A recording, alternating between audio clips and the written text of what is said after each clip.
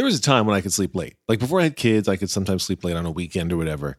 I recall times, again, pre-kids, so it's a long time ago, where I could sleep until 9, maybe even 10 if I had been up late, whatever. I lost that ability when I had kids. Let me explain.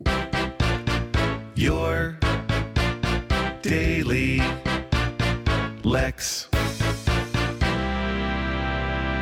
So obviously there's the part of, having a very young kid that messes with your sleep schedule. Everybody knows that. And maybe many people deal with what I dealt with too. But I started getting to a thing where, sometimes you would, I'd be asleep and then I'd open my eyes and there'd be a very young child, maybe, 2 or 3, who had toddled over to my bedside, climbed out of their own bed and come over to my bed and stood next to me, and I open your eyes and it's creepy, right?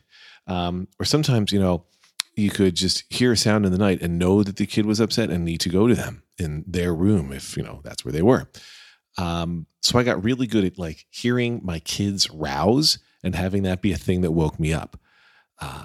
Then my kids started having school days that started earlier and earlier, school bus pickups that came earlier and earlier. Boy, I'm really good at speaking earlier and earlier. I can say those words. Diction. The neat night ate a newt. I don't know what I'm doing. Okay, so anyway, I would start waking up earlier. And I had to get used to waking up earlier to deal with my kids. And then I lost the ability to ever sleep late. And they say it's healthier on the weekends. If you always get up at 6:30, they get up at 6:30 on the weekends too, because, give your body one sleep cycle. But like I could never sleep past somewhere between 6 and 7. When I need to take my kids to the bus, I got to get up at 6:20. At least that was last school year. But I was waking up, between 6:20 and 6:40 every day, even on the days I didn't have to. It was frustrating. And you could deal with it. But the other thing was I was always tired.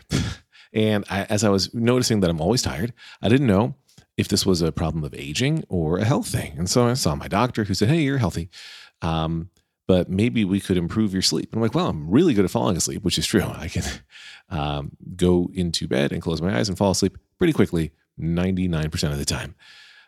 And I stay asleep. I don't wake up in the night. I don't get up in the night to pee so far, thank goodness. And I stay asleep until I wake up too early. And so I had a doctor who recommended that I try something that just helps me stay asleep longer, not like a habit-forming sleeping pill, not a true sleeping pill like Ambien that makes you also be a crazy person, I guess, but suggested I try a thing that I'm taking called hydroxyzine. I can't remember if I already talked about this on your Daily Lex or not, but hopefully I'm giving you new color or new insights. I'm also simultaneously now while recording looking up to see if I had an episode about sleep recently. But anyway, I take this pill that I'm also on a very low dose. It doesn't look to me like I spoke about this already.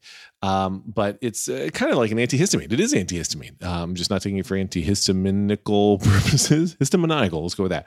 But it's kind of like taking a souped up Benadryl, I guess.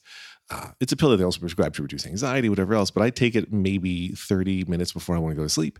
And then the crazy thing is I now sleep until 7:45 or 8:15 or 8:30. It's crazy. It's crazy because that hasn't happened for me in, 15 plus years.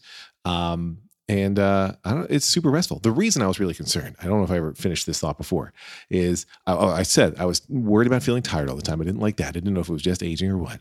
But the biggest symptom was sometimes when I was driving in the daytime, I would start to get a little bit sleepy.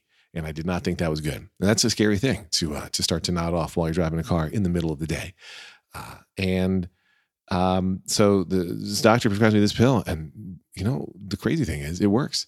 The same way that I was amazed when my headache shot worked, which indeed it does. I was amazed when this thing worked.